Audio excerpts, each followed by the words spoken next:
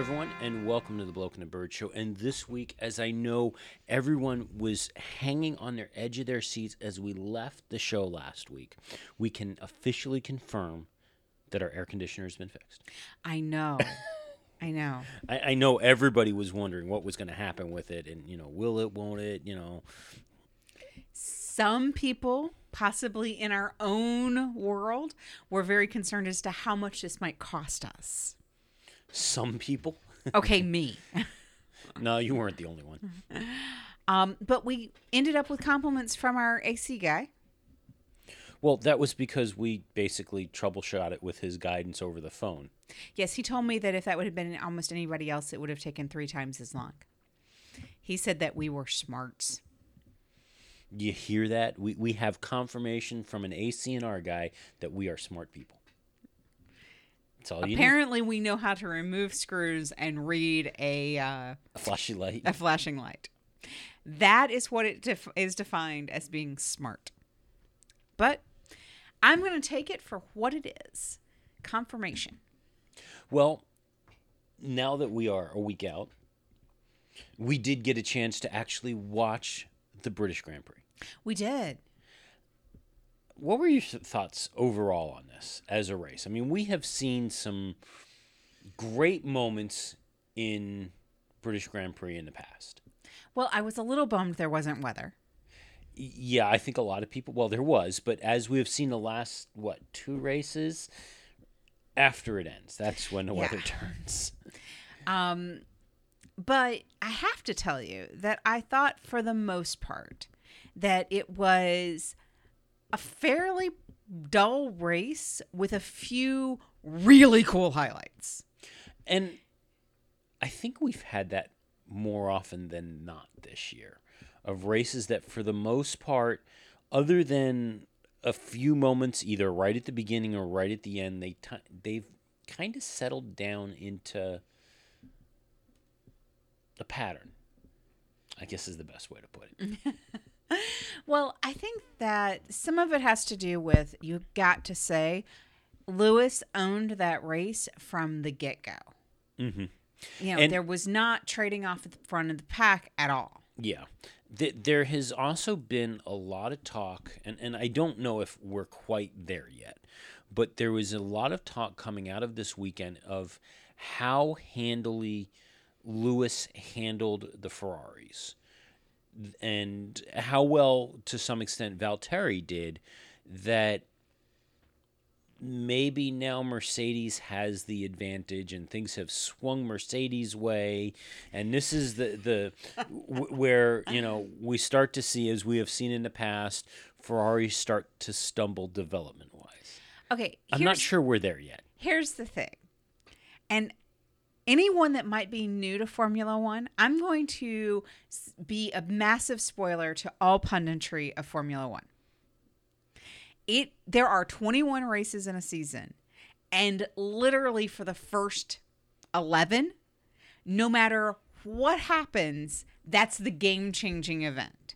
So Mercedes doesn't win the first race of the season. Well, then Mercedes' season is over. It's all over. They're going to have a battle on their hands. Well, maybe they'll have a battle on their hands. Maybe they won't. Then they come back and they win the next race. Well, Mercedes is back. It's not going to be a problem. They're going to own the trucks. It goes back and forth like you could have whiplash the whole way through. Well, if you'll recall, after Baku, a lot of pundits were writing off Lewis. Mm-hmm. And his chances. And now, after this week, not only is it that Lewis Hamilton is back in it, but there's also the talk of, Valtteri Bottas, he's working out to be a contender for the championship this year. Yeah. I don't think the maths work for that quite so well. But it's amazing to me how fickle, and that's the way I've always seen the punditry around Formula One, is that they are so fickle. It is whatever happened in the last 5 minutes. And, one guy get a really good pass on somebody else, well, there goes the race. Well, that's not exactly sort of true. Things happen multiple times. Now, there were some really interesting things that happened at Silverstone, as one can imagine. First lap incident between teammates. Yeah, and things are pretty much about as close to exploding, I think, over at Toro Rosso as possible. Yeah, that world is a little tense. So Carlos Sainz and Daniel Kvyat came together, probably because they have magnetically connected cars, came together in lap 1. And both of them are saying that the other one is to blame.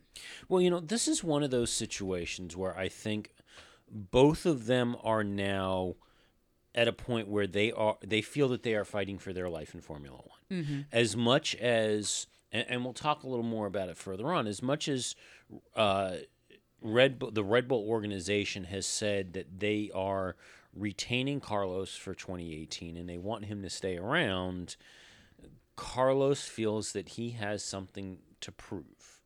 Well, I think he does. He does feel like he's got something to prove. I think that he feels that he needs to stay ahead of what is roughly becoming called, the newest wild card on the grid. What were they calling him? The torpedo? Daniel? Yeah, Daniel Kvyat has apparently been nicknamed by the drivers the torpedo. I don't think that's a good nickname. Yeah. I don't think it's positive. It's not saying you're a really great guy, we like you. But a lot of people, and I know we have a whole silly season section of our show today, are talking about where people can go and all of those types of things. Coming together in lap 1, not a career-enhancing maneuver. Just, it isn't. No. Now, we should talk a little bit about Valtteri's race. Yeah, for starters, and we're going to talk a little deeper about what happened and why, but he ended up with, just like Lewis did in Baku, a five-place grid penalty going into the race due to a gearbox change. Correct. And like I said, we'll talk a little more about the gearbox in a bit. But unlike Lewis, who kind of languished down in that 5th position as a result of his gearbox, and Lewis had started in 8th because he had a crummy qualifying to begin with, Valtteri managed to rocket up the grid pretty quickly. Truthfully, he did. He is proving to himself to be an excellent passer. Yeah, well, once again, Valtteri has done exactly what he needed to do. Exactly. He needed to be there and be ready to pick up the pieces and get that car as far forward as possible without necessarily challenging Lewis. Right. And he did that handily. He did. He's proving to be a very good teammate to Lewis. Now, as far as the next section of the race, we had, the start. We had some crashing. But the next section of the race, not a whole lot. Until, about the closing stages of the race. What, about 3 laps left? About 3 laps left. And, there was some concern, not a lot, but there was some concern regarding, you could see some wear on the tires for some of the teams. Lewis had mentioned he saw some blistering. You could clearly see it on the Ferraris at one point, but everything looked fine, and then Kimi Räikkönen's tire went. Right. Kimi, who was looking like he was going to be cruising into a second place finish, because he wasn't going to catch Lewis, but he was doing a pretty good job of holding off Valtteri. He was doing a good job of holding off Valtteri. Actually, I'm sorry. He was holding off Seb. Seb was holding off Valtteri. Correct, because for the longest time in that race, the order went Hamilton, Räikkönen, Vettel, Bottas. And there was a lot of question, at least on the Channel 4 broadcast. I don't know if it was on the NBC Sports broadcast, of whether or not, for championship's sake, team orders would be issued to tell Kimi to have Seb pass, or to allow Seb to pass, to preserve Seb's championship lead. Right. But even if Seb had come in third, as it was lining up to be, he would have still had a lead. He would have still had a lead. I mean, but it wouldn't have been quite as big. I mean, better for Seb to come in second and third in that case. And since Kimi really doesn't have a chance of contending for the championship, why not turn around and at least protect Seb's lead as much as possible? Yeah. So that was the question. Well, so 3 laps from the end, Raikkonen is able to make it back to the pits for a very quick tire change and pop back out. But of course, this is a fairly decently long track and is able to pop back out. Well, before you even get to, he had to go in because there was a tire failure. Right. What it was, according to Pirelli, was the tire tread gave away. The tire didn't actually lose any air, but the tire tread gave away, which caused a significant amount of damage to the car. And although it happened early on in the lap, like you mentioned, he managed to get the car back into the pits, and Ferrari turned it around, and he only lost 1 position as a result of this. Which I thought was pretty impressive. Now, yeah, they were fairly spread out at this point. It wasn't like, it's not a short track, so there's not a lot of bunching by this point. There was like 20-something seconds between him and Lewis. There was no chance that he was going to start falling back behind the 4th or the 5th place drivers. Then we go a lap later, and Seb's tire goes. But Seb's tire doesn't lose tread. It spectacularly just starts to fall apart. Well, and I want to caution you on your language. And there's a reason I'm going to caution you on your language, because I think that plays into some other things that we expected to happen here that did not happen. First off, one of the things that was interesting was both Ferrari drivers had the left front tire go. Right. But the difference was Seb's tire completely let go. He lost pressure on it. The entire structure of the tire failed. Pirelli has come out and said, after analyzing it, that the failure was due to a slow leak. And when it went there, the tire actually had no pressure at all in it, which is why the tire completely failed the way it did. Seb also managed to limp back to the pits. Pirelli has said, though, in trying to do a forensic analysis, that the tire was so badly damaged from that run back into the pits that they do not know if they will ever be able to determine the exact cause. Ooh.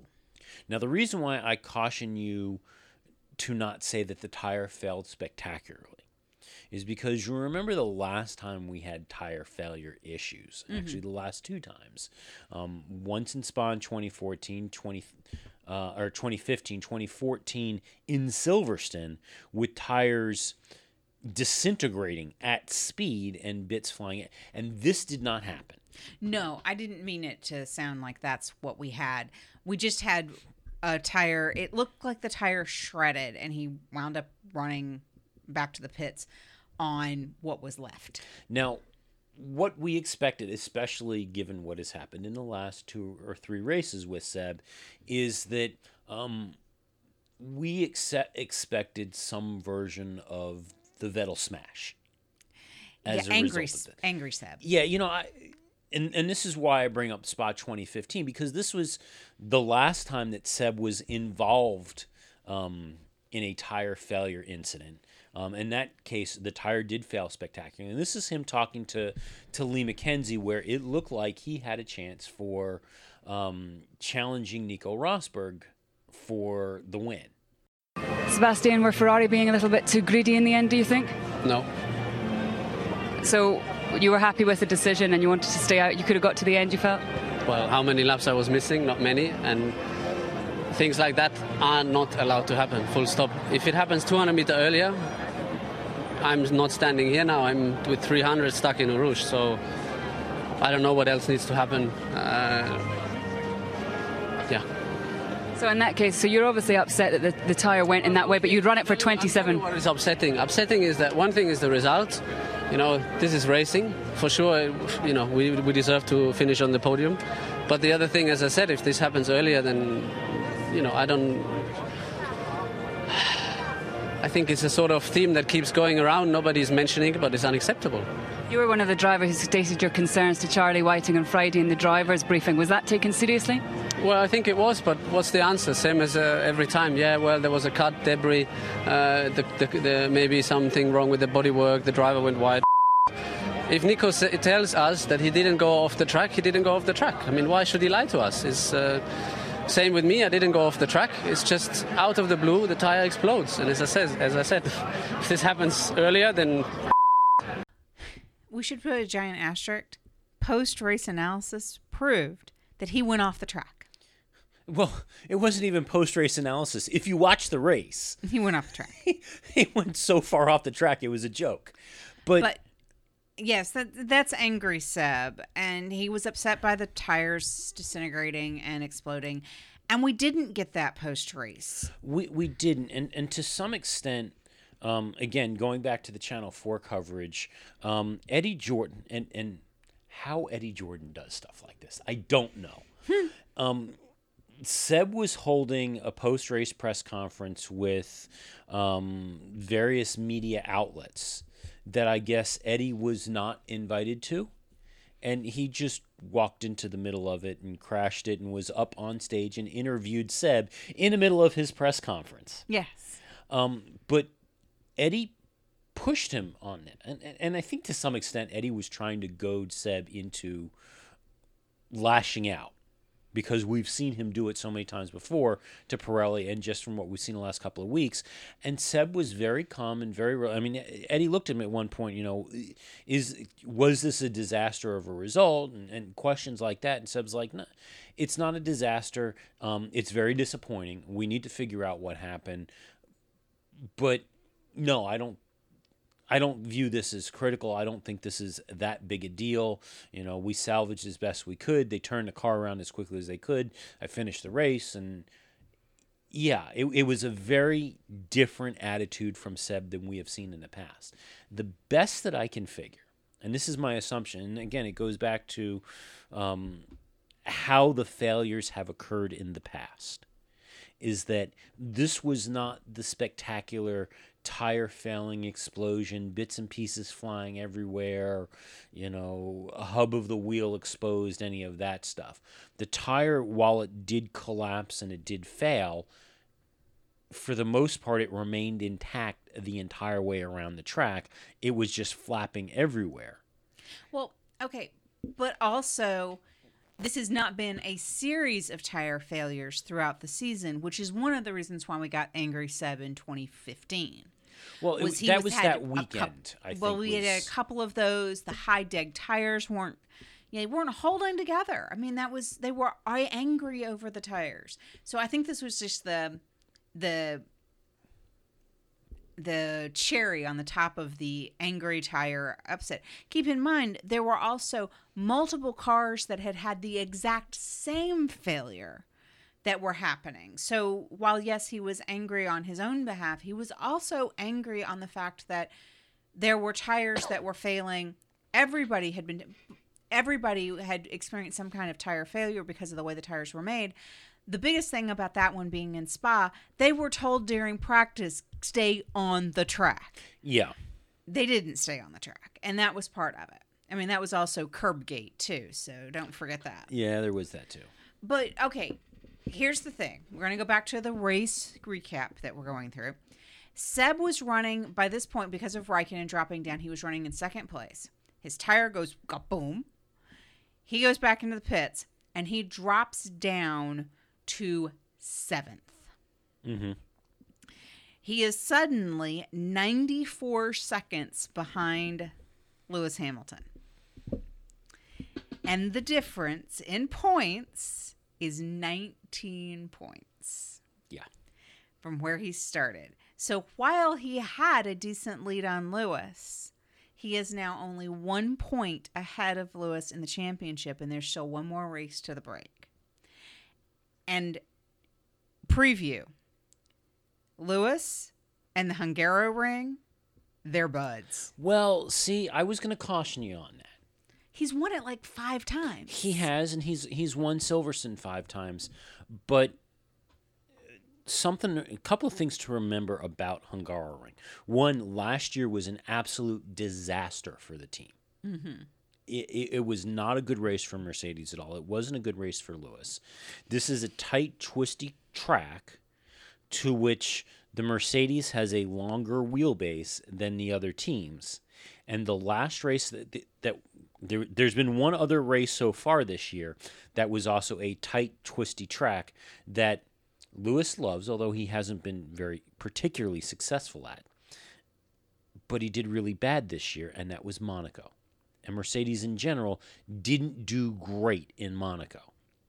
I think there's some comparisons here that I would caution you to turn around and say, walking into this, Lewis is going to rock it.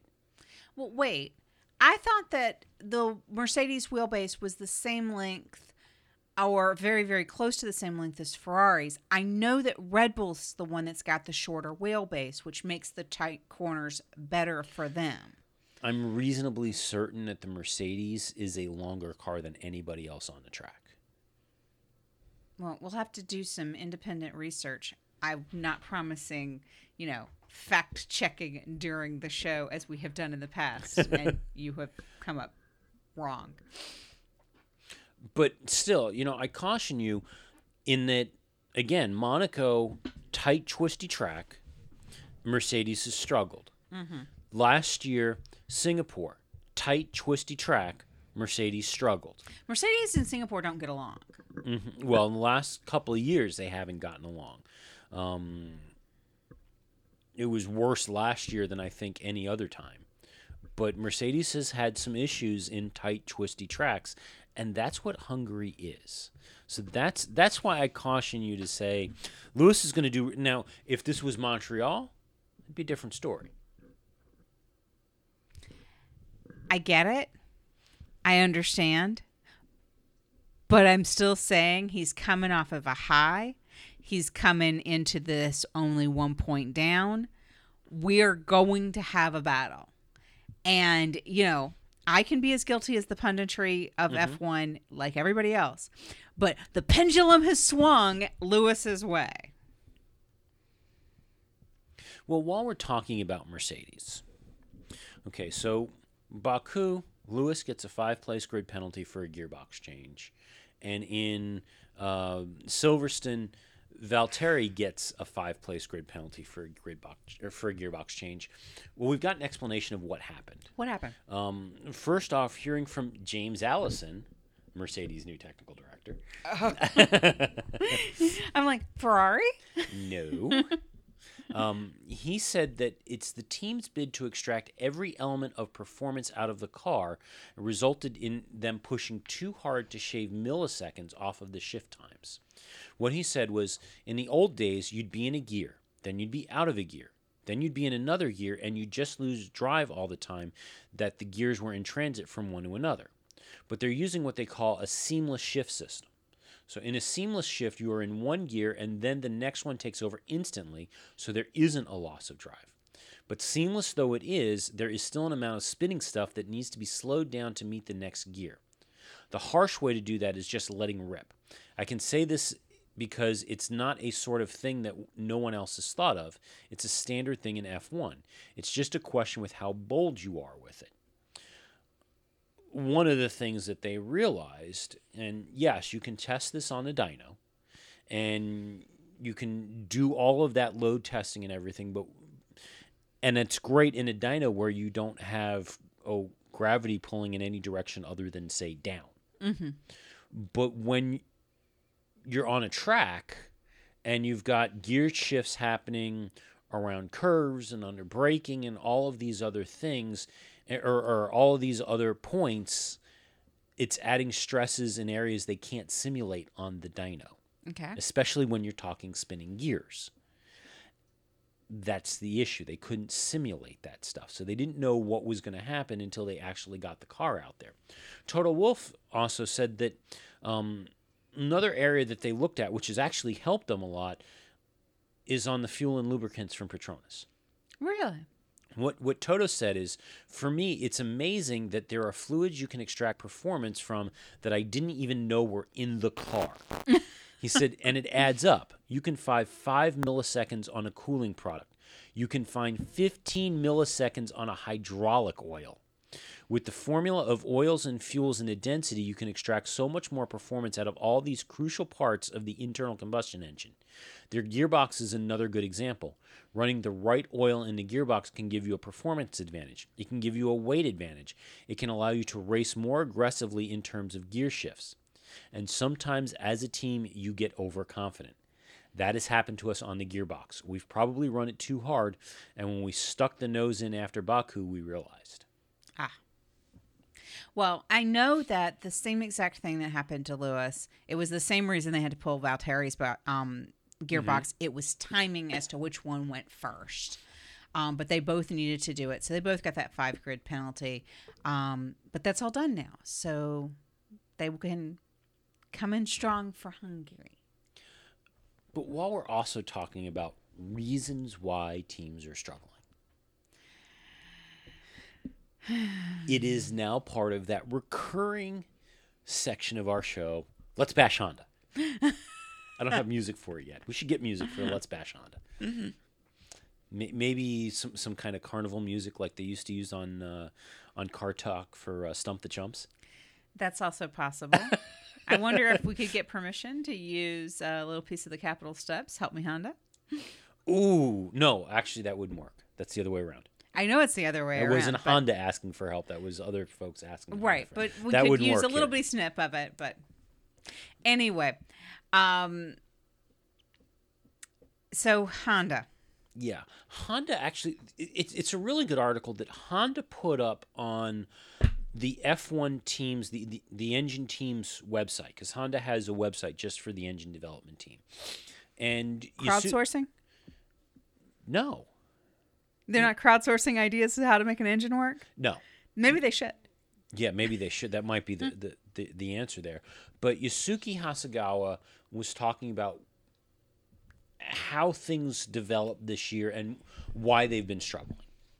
So one of the things that he reminded everyone is that this year, as opposed to what they've done previously, they introduced a new power unit concept. Last year it was that what they called the size zero concept, where everything was packed in as tight as possible, and that was an issue, and they moved past that now.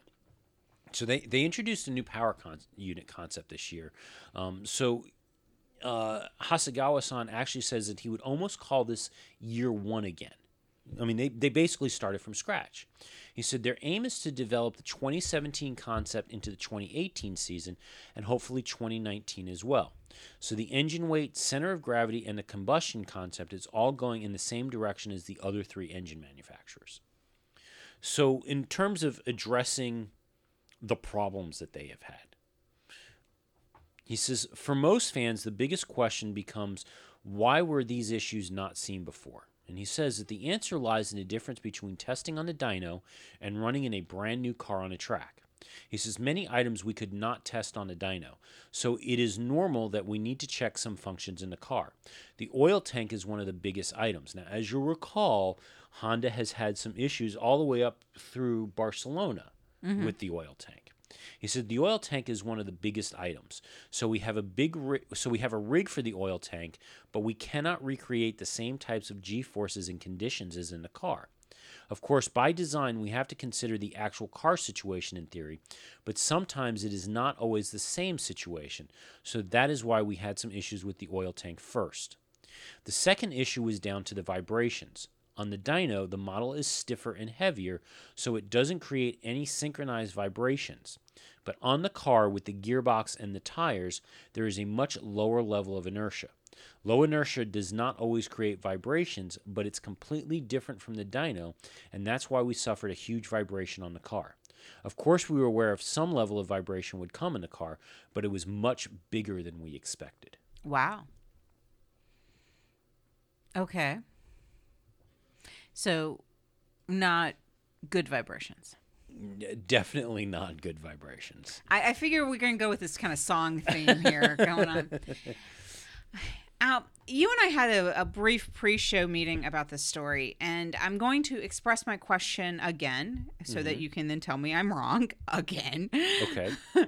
But I do not understand why the very, very smart boffins that build these engines can't figure out how to somehow substitute some of the testing to get a little bit closer. I get gravity being gravity and G-forces being G-forces. Actual testing on a car is key.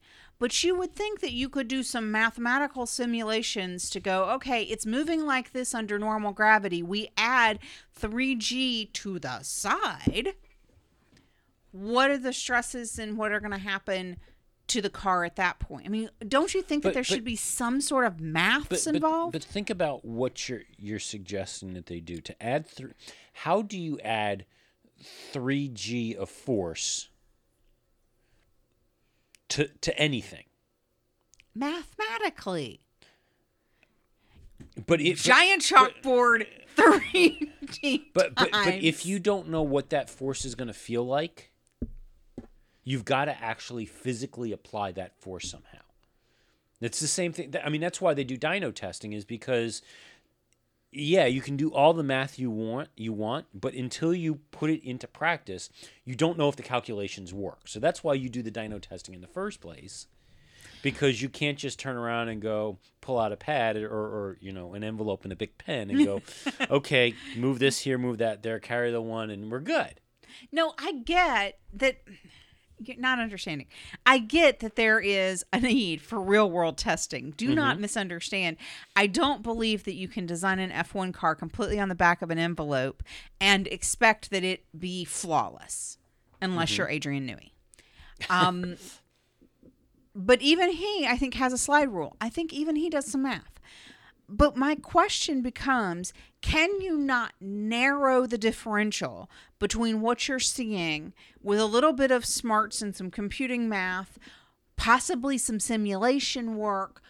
What would it take to narrow that? I think that's what I mean that's the point of the dyno. I mean, the dyno is to make sure that things are meshing properly and mounted, and the clearances are what they need to be. But what you can't tell is under 3 Gs of pressure, with the weight of the engine, the centrifugal force that's being generated within the engine, and all of the other things that are interacting, whether or not those tolerances stay when you add even more force.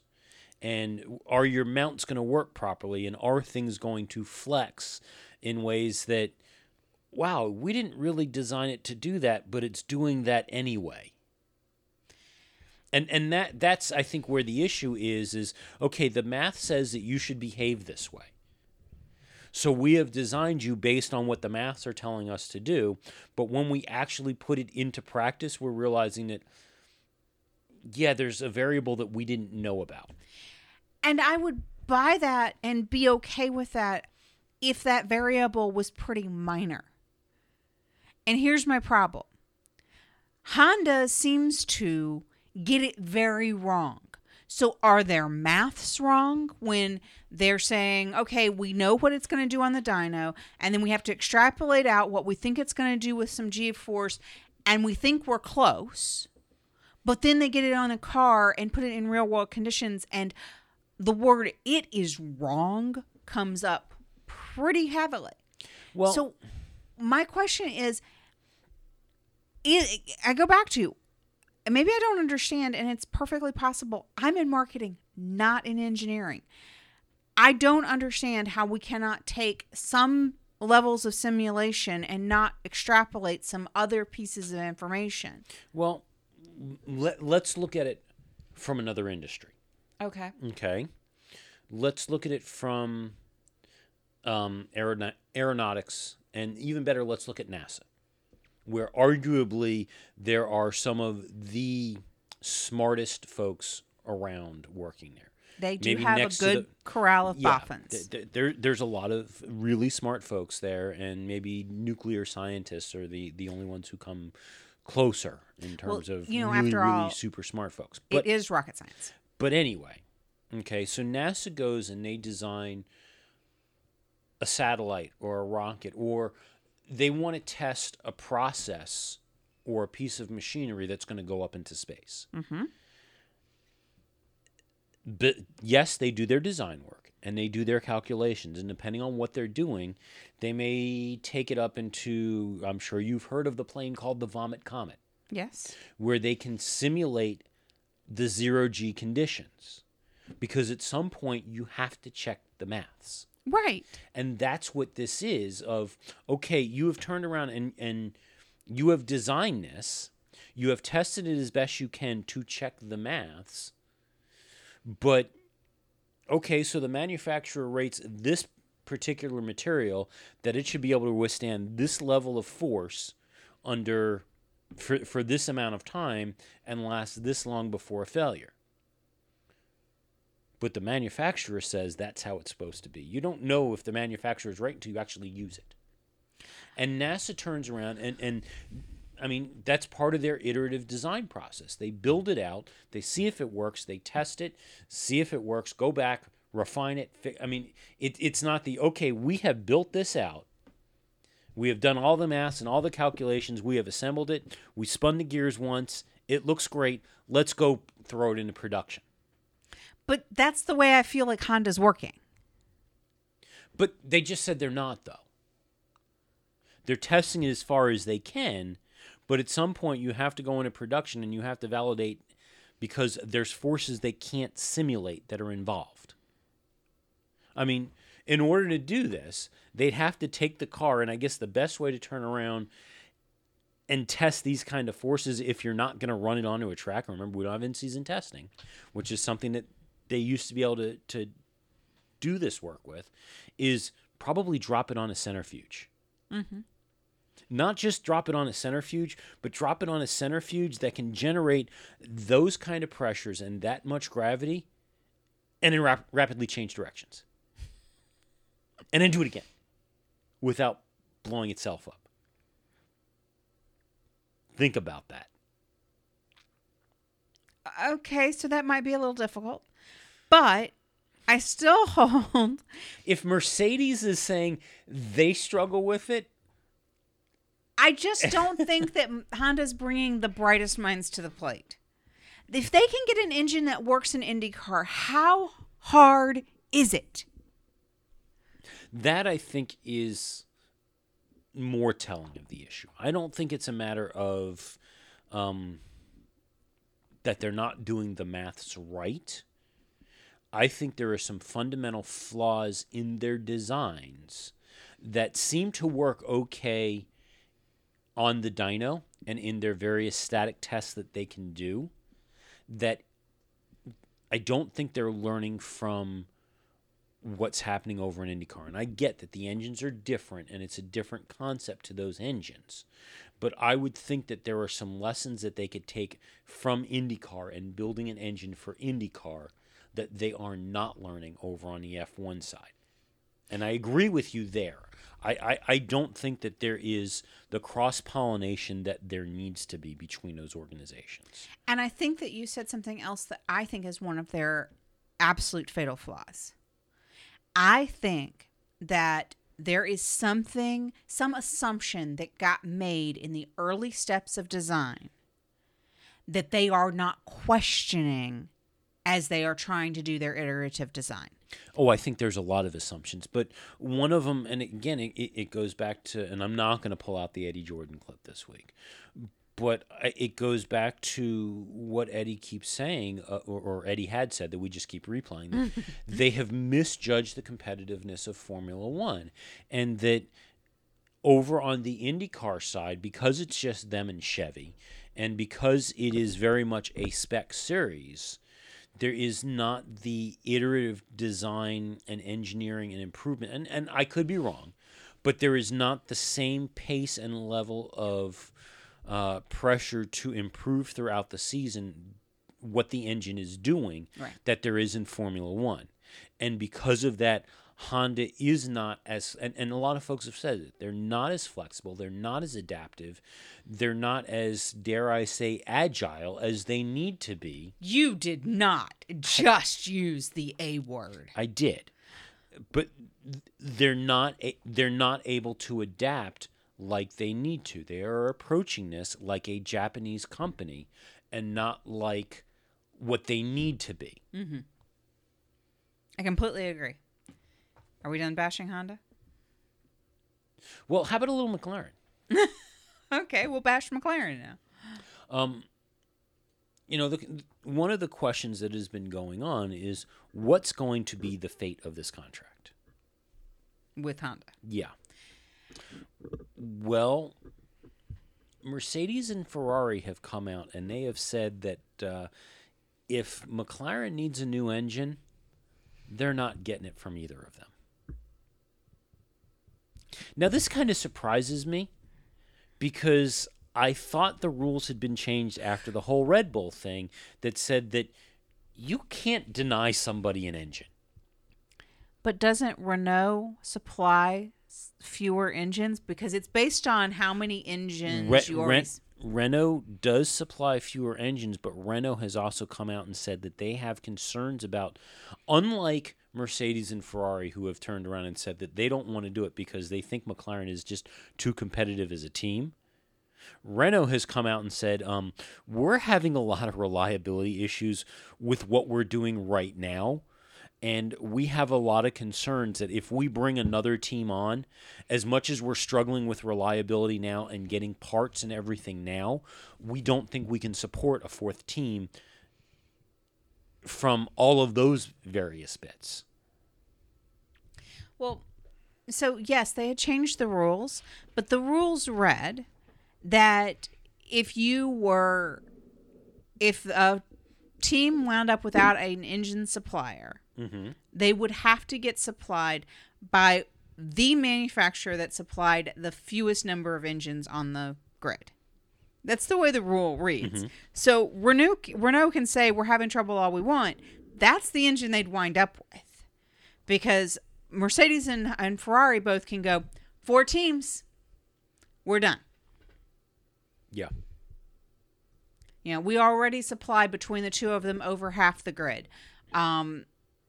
You got to do this. I mean, that was the way we were predicting at one point that possibly Red Bull would wind up with the Honda. Because keep in mind that was a possibility. But if Honda says, that's it, we're out of here, now what? Yeah. Which, by the way, speaking of that, going back over to IndyCar, Chevy seems to believe that they might have a chance of luring Andretti Autosport away from Honda and over to Chevy. Really? So now think about that one. Because McLaren partnered with Andretti to get Fernando into Indy 500, and that car was run as an Andretti McLaren Honda. And part of what helped facilitate that was McLaren's partnership with Honda. So if Andretti leaves Honda and goes to Chevy. Yeah. Yeah, that could be interesting because I still predict that Fernando is going to leave Formula One to go to Indy. I think there's a potential, but then where would he go? Well, if Andretti becomes a Chevy team, I don't know.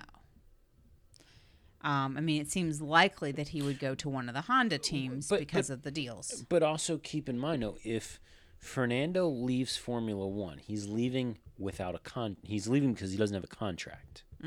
So he could conceivably go to any team he wanted to in Formula Truth. One. So there is that. Truth. I just don't know. Yeah, I mean, there's a lot of iterations to that. The one thing I can tell you is I did read an article that Stoffel, our flying waffle, had wrote about his troubles with the McLaren Honda. And one of the big lines in that was that he did not feel that he would be participating in silly season this year. That he has a long-standing contract and that he feels that he will not be in the silly season. Well, also on an engine front, before we get too far down silly season, Okay. word has come out that Cosworth is laying the foundation to return to Formula One in 2021. It is been big news. It's huge news. Wait, it was big news with our part-time corresponding reporter who was most excited to hear that Cosworth could be returning? Of course, he's most excited to hear that Cosworth could be returning because he likes to root for underdogs. And the first year he watched Formula One, Cosworth was powering the two backmarker teams and had no chance of doing anything. Right. But they didn't even have DRS. Remember that? Yeah, they couldn't afford it. I know. Actually, it wasn't DRS. It was ERS they didn't have. They had the DRS. It was the energy recovery system that they did not have. Okay. Because that's the expensive part. The DRS is just the flap. It's just a flap. I wasn't sure that they could connect to the flap. They were having really big money issues. But yes, he does like to root for the underdog. Cosworth has a very long and storied history, and it was the Ford Cosworth cars that did so well when Ford was running in the series.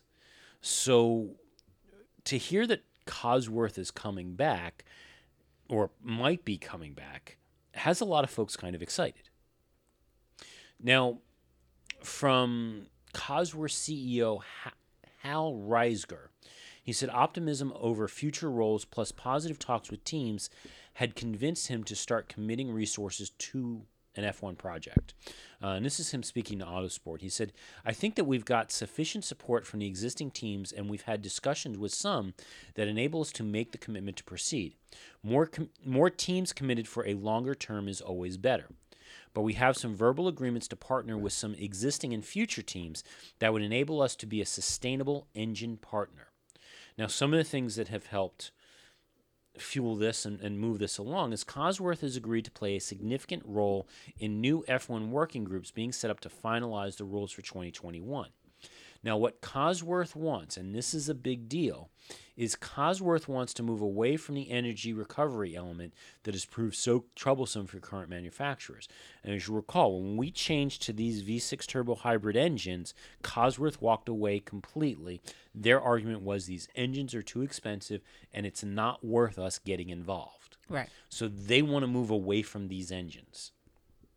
So he says, we think we are well suited to come back into F1 if the engine regulation should change, and the most compelling change has to do with the heat energy recovery from the turbo, because that is the most expensive and time-consuming element. If F1 wants a new engine supplier for 2021, there will have to be some changes on that front. Now, he says that no decisions need to be made until next year, but if a 2021 comeback was going to happen, then it would need to start designing the engine in 12 months' time. We would typically start in 2018. I know there is some discussion about moving it ahead by a year, and that would mean working really soon. On the LMP1 engine, we went from concept to dyno in 11 months. We happen to be very nimble when it comes to that type of capability. I don't know there are many companies that can move that fast, but we have that. Maybe they could teach Honda how to do that. You know, there's been a lot of things that have been rolled around about that.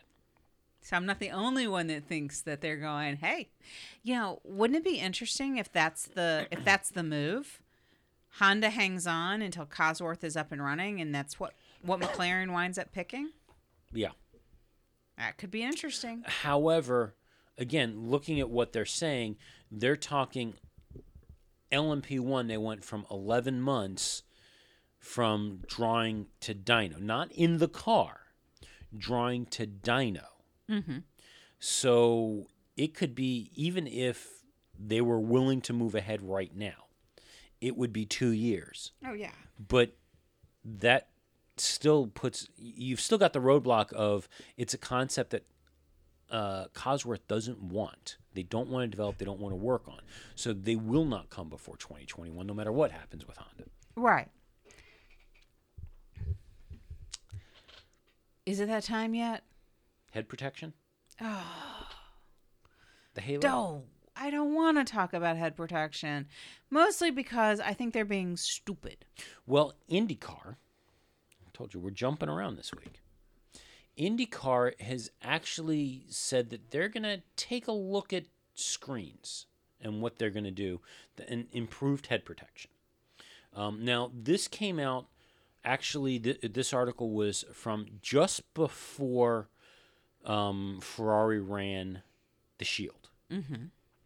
And according to IndyCar's president of competition and operations, Jay Fry, he says, if we do go the route of using a screen like Formula One Shield, we're probably looking to have it slightly more vertical and less raked back.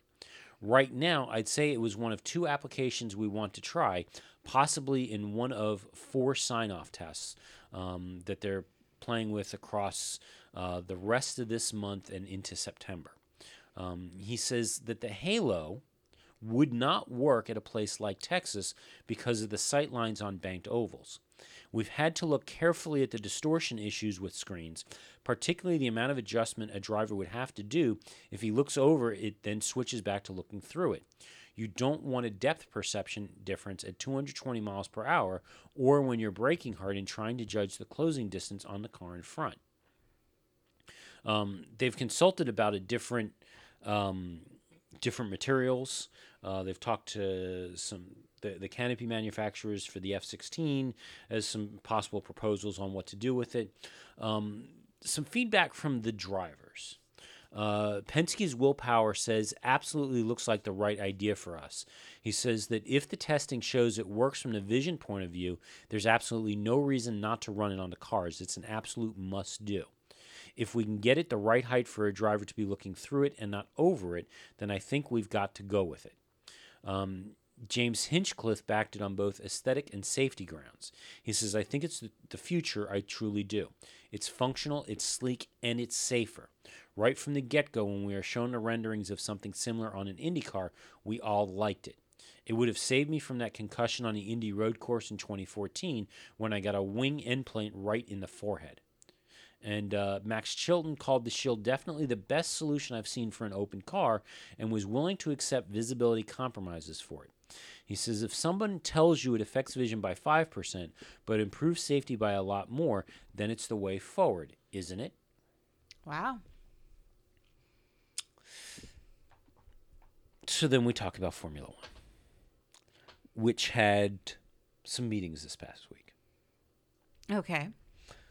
The Shield was discussed, and in light of the poor response that the Shield got from Sebastian Vettel on the one lap that it was on the car before it was taken off because it made him dizzy.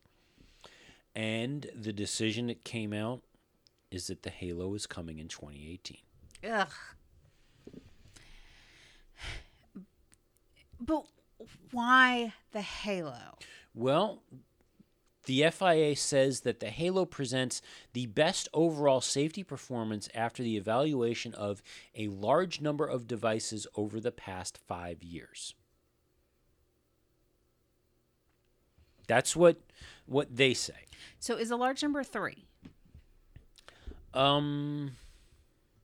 Yeah, I think pretty much that's 3. But the reality is the only one that has gone through extensive testing, and I think the only one that survived having a tire fired at it at 200 miles an hour was the Halo. Okay. And those are the only options that they've looked at. So we're not getting the Halo because it's the best option out there. We're getting the Halo because it's the only option they've tested. Yeah, pretty much. I'm not a fan. There's a lot of folks who are not a fan. The drivers are okay with it because, it increases safety. My understanding is 9 out of 10 teams have said they do not like this option. Mm-hmm. They do not want this option. They're going with it because they have to. Niki Lauda has actually gone so far as to say that they are ruining Formula One. Leave it to Niki to cut to the chase and make it so simple to understand. He says that this goes against the spirit of Formula One. This is not what they should be doing. This is the wrong direction. This is bad. Well, and obviously the spirit of Formula One will rise up and smack them all. Yeah, probably not. No. You're going to have to adjust to it. I don't have to do anything. It's coming, and you're not going to be able to stop it. Doesn't mean I have to like it. I didn't say you had to like it. I said you had to adjust to it. Doesn't mean I'm going to do that either. Speaking of design changes. Doesn't mean I don't get to bash it at every turn. Speaking of design changes, there were quite a few pictures because, folks were showing off the halo and how it looked on the cars last year on the installation laps that were run. But in looking at and I didn't really realize it up until these pictures came out. Looking at the pictures of last year's cars, the thing that keeps striking me every time I see them, wow, the tail is really high. Compared to this year, they look huge now. And we didn't think that last year or, any of the previous years. But now you see those cars and they look massive. Yeah, the back wing is a lot higher last year, wasn't it? Yeah. Yeah. Sometimes you don't always see, because you see the cars side by side, you don't necessarily see the iterations through the years as much side by side. You'll see iconic cars from certain decades, but year over year, you don't always see the major changes that they've made. Yeah. Now, just as a little heads up for the gaming people, there's apparently a Formula One game that will be coming out shortly that will be picking up, I think it's 10 of the iconic year cars. Yeah, this is the annual Formula One video game release that comes out every year. This is the first year in the last out of the last 3 that they've given players the chance to drive some older cars. The last couple of years, and they don't do it every year, but the last couple of years it has just been the current year's cars on current year's tracks. And I think it was about 3 years ago they brought in some historic cars and some historic tracks were available. I don't know if there are going to be additional tracks available outside of the current year's tracks, but there are going to be, I think it's a dozen historic cars. I read 10, so okay. We're close. I was close. I was working off the top of my head there. So, but there was a lot of discussion over the fact that the historic McLaren MP44 was going to be run, as well as the I want to say it's the Williams FW35. The Mansell car? Yes, the Mansell car. Yeah, the one that had the active suspension. Yes. Yeah, that one is definitely in it because that was the picture of the article. So just wanted to point that out for our gaming friends that want to have their opportunity to drive a Formula One car. So you know what point of the show it is? It's time to talk silly season finally.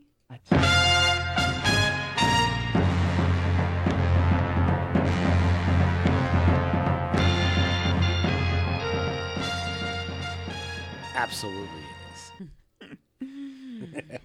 Silly season is slowly building up, truthfully. So let's start with Mercedes. And unfortunately, I didn't grab the article and have it here. But let's start with Mercedes because, one of the lingering questions that we have had since the start of the year is Valtteri and his future. And, yeah, it's great that he's in Mercedes, but it's a 1-year contract. And holy crap, there's a lot of pressure here. Right. So every time that we see that Valtteri does exactly what he needs to do, we call it out. We feel it's necessary. We've got to influence Toto.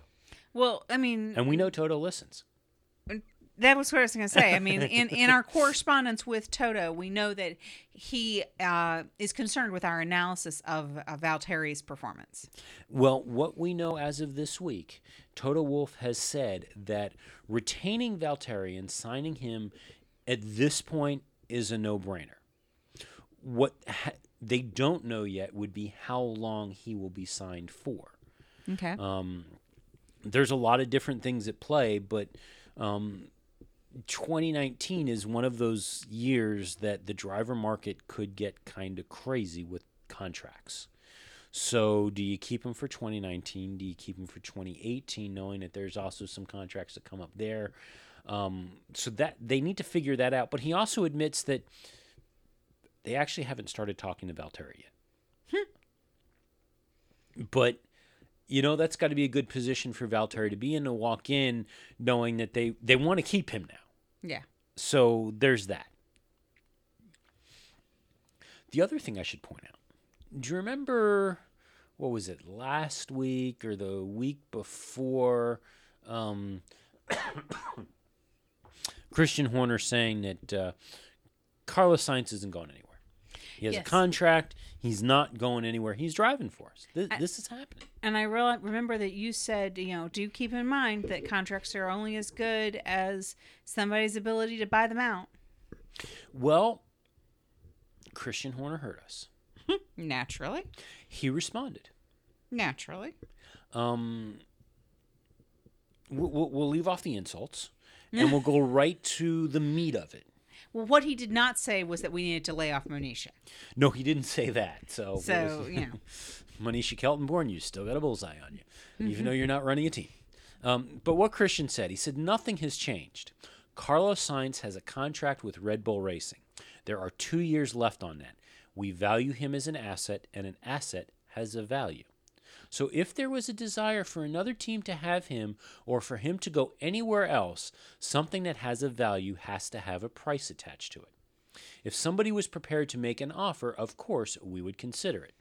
But it would have to have a significant value attached to it because we have invested in Carlos significantly. We have taken him from Formula BMW to F1, and you are not just going to give an asset away. Now, asked if there were any offers on the table for Carlos right now, Christian says no.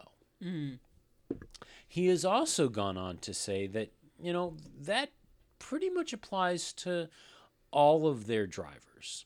So when it comes to Max and Daniel Ricciardo, he says the two are totally locked in, and there is no price that would be high enough for those two. Now, for Ricciardo, his contract runs until the end of 2018. Verstappen has options to extend into 2019. And Christian says that there's no rush to try to extend either of those deals. 2019 is a long way away. Interesting. And that would be why I call out Valtteri in 2019 in those contracts, because we know that given the opportunity, Toto Wolff would love to get his hands on Max Verstappen. True. Now, we did have two drivers completely exit the silly season experience this week. Yeah, pretty much what kicked off the discussions this week was Gene Haas confirming that both Kevin Magnussen and Romain Grosjean will remain with the team. Gene Haas told the official Formula One website, we will run with the same drivers that we have this year again next year. That is a given. And given the other continuity aspects, we should be better racers next season. They have been really happy with how Romain has done. But Kevin also he's delivered for them in ways that Esteban Gutierrez did not deliver last year. He's earned them points. What he points out is that at this point in the season, they've got 29 points. Last year around this time, they also had 29 points, but all of them were scored by Romain Grosjean, and that hasn't been the case this year. But the other concern that they've got is that, last year, they didn't score any more points the rest of the season. So they're hoping that they can continue to run up, and I don't see a reason why they would not be able to run up into the points at this point. Sure. I mean, depending on the brake system issues, but as long as the reliability is there, as long as the brakes are working, there should be no reason why they shouldn't be up into the points. Sauber's just going to drop further and further back, and, as long as Honda keeps blowing up engines in Fernando's car. It's got to be pretty heady. You're a brand new team to Formula One, and you're consistently beating the legacy team of McLaren and the two-time world champion of Fernando Alonso. Yeah, that's probably pretty heady. Yeah. Also under discussion now is Sergio Perez's seat. Vijay Mallya has confirmed that they have commenced talks with him for the renewal of his contract. What Vijay says is, when I have to take a new driver, I like to leave it late. When I have a returning driver, I like to do it early. Checo is a highly talented and experienced driver. There is no question about that, and I am glad Esteban, and talking about Esteban Ocon, is pushing him. But the real question is, Valtteri hasn't been signed yet. We don't know what's happening with Kimi's seat yet. Oh, and by the way, we don't really know what's happening with Seb's seat either. Now, the assumption is that Ferrari would re-sign him. There's no reason why they wouldn't at this point. Right. Although if we keep seeing angry Seb, who knows? But Kimi, they called him a bit of a laggard up until last week's race. So there's that. And Esteban did come up through the Ferrari Young Driver Program. True. Vijay said that he would not stand in the way of his drivers if a top team came calling, but if such an offer is not forthcoming, he sees little reason for them to want to leave. He says, I like to believe that my drivers are happy in this team. We give them a good car to race. If there's a Mercedes or a Ferrari seat, they'll obviously jump at the opportunity. I'm not going to stand in their way, but other than that, I think we have the best car. We give them an atmosphere where they are comfortable, they enjoy the team, their colleagues, and they enjoy working together. What's the reason to move? Well, other than the fact that your team principal has unique financial stylings and can't leave Great Britain, no reason at all. Well, okay, business dealings aside. Yeah. And we've hammered on that pretty hard, but business dealings aside, if you look at where Force India is, they're doing good. They're a pretty solid mid-pack team. They really are, and have definitely grown in the last few years. Yeah. And they've gone from mid-pack to upper mid-pack. I mean, they're solidly in fourth right now. So there's nothing to sneeze at there, other than to just generally be snarky about the pink cars. Yeah, but even that, I still look at it and go you for getting a sponsor and getting the number of sponsors that you have. And I'm going to stick with that line. The other thing that was discussed this week at the meetings is the 2018 testing schedule. Yes. Preseason testing will continue to be 4 days long at Barcelona. Okay. There is some rumors that one team was pushing for a test at Paul Ricard, which we're going to see anyway because that's going to be hosting the French Grand Prix.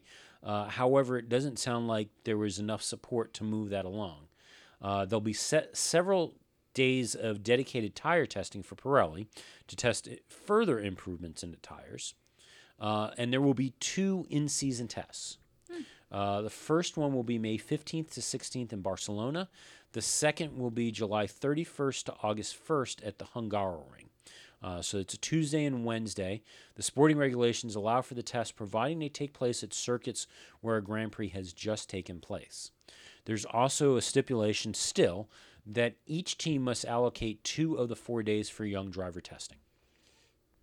So what we had this year was Bahrain had the first in-season test. The second one is going to be at Hungaroring this year. Last year it was Silverstone and Barcelona. Okay. So since next weekend is the Honda Indy 200 at Mid-Ohio, yes, and we will not have a regularly scheduled show next weekend, we got to look at IndyCar. Right. We're working on our flashcards to make sure you too can recognize an IndyCar driver. One of the things that we will be looking for is probably Helio Castroneves, who rumor has it, and it's a fairly strong rumor, but rumor has it that the Penske team, who he drives for now, is actually pushing to move him out of the series next year to take part alongside Juan Pablo Montoya in their new Acura IMSA Sports Car Championship program. Interesting. Helio's not really sure he wants to do this. I can't imagine. He may not get a choice. So last weekend was the race in Toronto, and Helio's doing pretty good. He's within 3 points of Scott Dixon, who's leading the IndyCar Championship going into Toronto. IndyCar actually asked the media not to question Helio over his future in the press conference following his win in Iowa. Really? So asked in Toronto if he was allowed to talk about 2018 yet, Helio first replied, "Sure, what do you want to know? You shouldn't ask me. There are people with more power than me actually to make things happen." So pushed further on a decision on whether to race in IndyCar IMSA next year, whether or not that was in his own hands, Elio said, "A lot of decisions are. It's not in my hands or results. Sometimes it's common sense. But at this point, I feel that I'm going to do everything I can. If we're in that position to make it harder for everyone, if there is a decision in the end to change it or not, to be continued." Interesting. Yeah. Very interesting. The other notable thing that I know that you are probably going to be really excited about that came out of the race in Toronto last weekend is Alexander Rossi got his first podium since Indianapolis last year. Correct. Came in second place. He did. He's had quite a few top 10 finishes, but this was really the only other top 5 finish he's had since then. He's had no wins and no poles this year. Yeah. However, he is the top point scoring driver without a win or a pole. Just kind of pointing that out. Little, trivia thing. He is 8th in the series with 330 points. However, Scott Dixon has 423 points. So that's the span between 1st to 8th. And, let's put the whole Scott Dixon thing into perspective because, yeah, Scott's won the championship a few times. But this year, especially around Indianapolis, there were some issues. Although, based on what happened at Indianapolis, Scott Dixon's actually been compared to James Bond. Okay. Okay. Think about what has gone on. So you've got James Bond, and what happens with James Bond a lot is that he ends up in this incident. Maybe there's a gunfight, some shooting, and whatever. Shakes it off without any problem. Maybe then he ends up in like a car chase or something like that.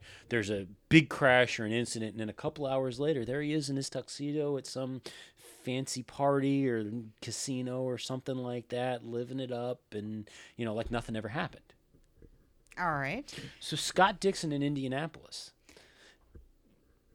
start of the weekend, he goes out for dinner with, I want to say it was James Hinchcliffe.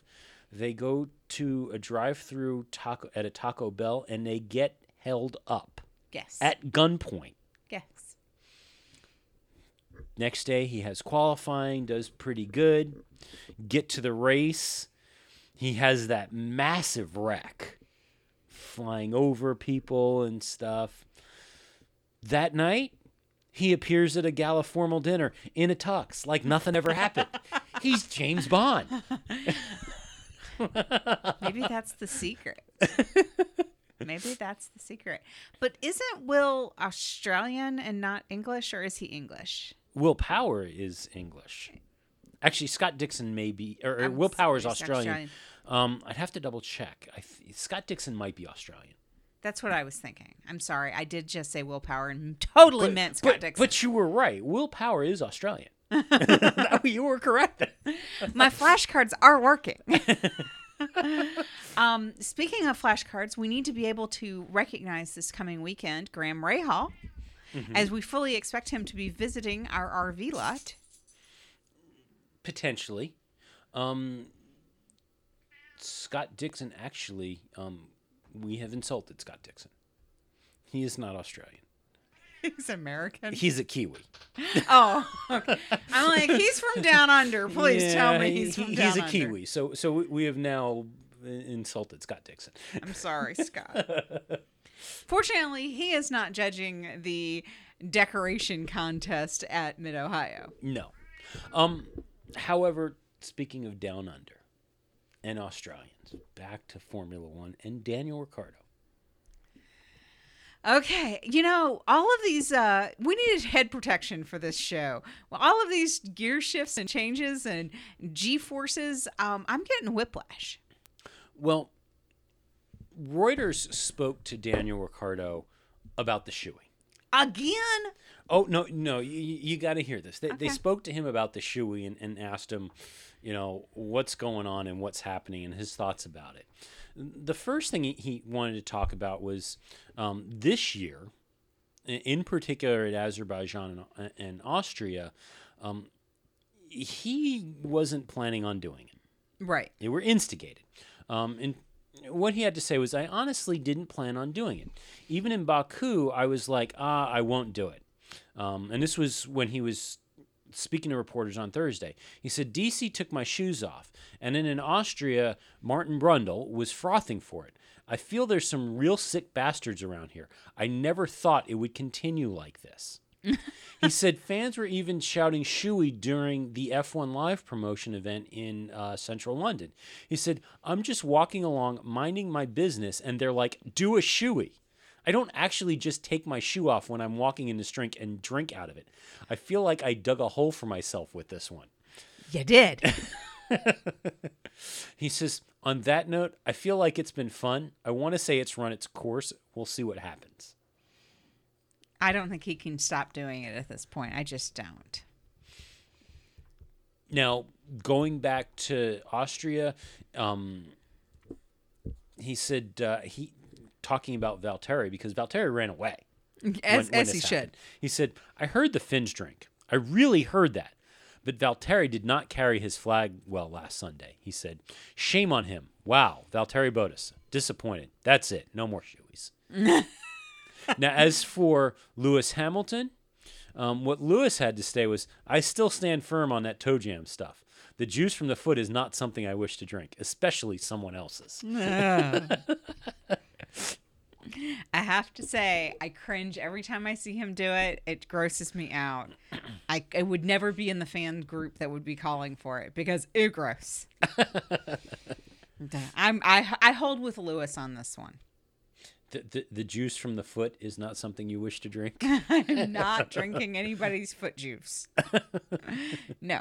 And on that note, I think we have to... Well, again, a reminder that there will not be a regularly scheduled show next week. However, what we are going to try to do, and you'll need to keep an eye, some of it will depend on coverage and what we can get away with, but keep an eye on our various social media feeds, and we'll try and link what we can to the page, but it's going to depend on coverage, whether that's my Facebook, the Bloke and the Berg Facebook, your Facebook, the Bloke and the Bird Twitter, and my Twitter. We will see what we can do. My goal is, if I can figure out how to pull it off, to do some live video from pit lane at Mid-Ohio, if I can get a good signal and I can figure out how to get it onto our page. Yes. Otherwise, it'll be on my feed and maybe yours. All right. Well, watch and see what we can find out from the Mid-Ohio track next week. And we will be returning in early August to celebrate the summer break. And now you can call it a show. It's a show. I really fear that they have misjudged the whole competitiveness of Formula One in its current guise. We are so glad you came. Bye-bye. Bye-bye. Bye-bye. Bye-bye now. Bye. Bye-bye. Remember, please discard all candy wrappers and popcorn containers in the nearest trash receptacle. Thank you. Okay, bye-bye now. Bye-bye. Bye. Okay. Are they all gone? Is everybody gone? Huh? Good. Oh my gosh, my cheeks are killing me. I can't keep smiling like this anymore. I am exhausted. I think I need a break. A little break? Okay.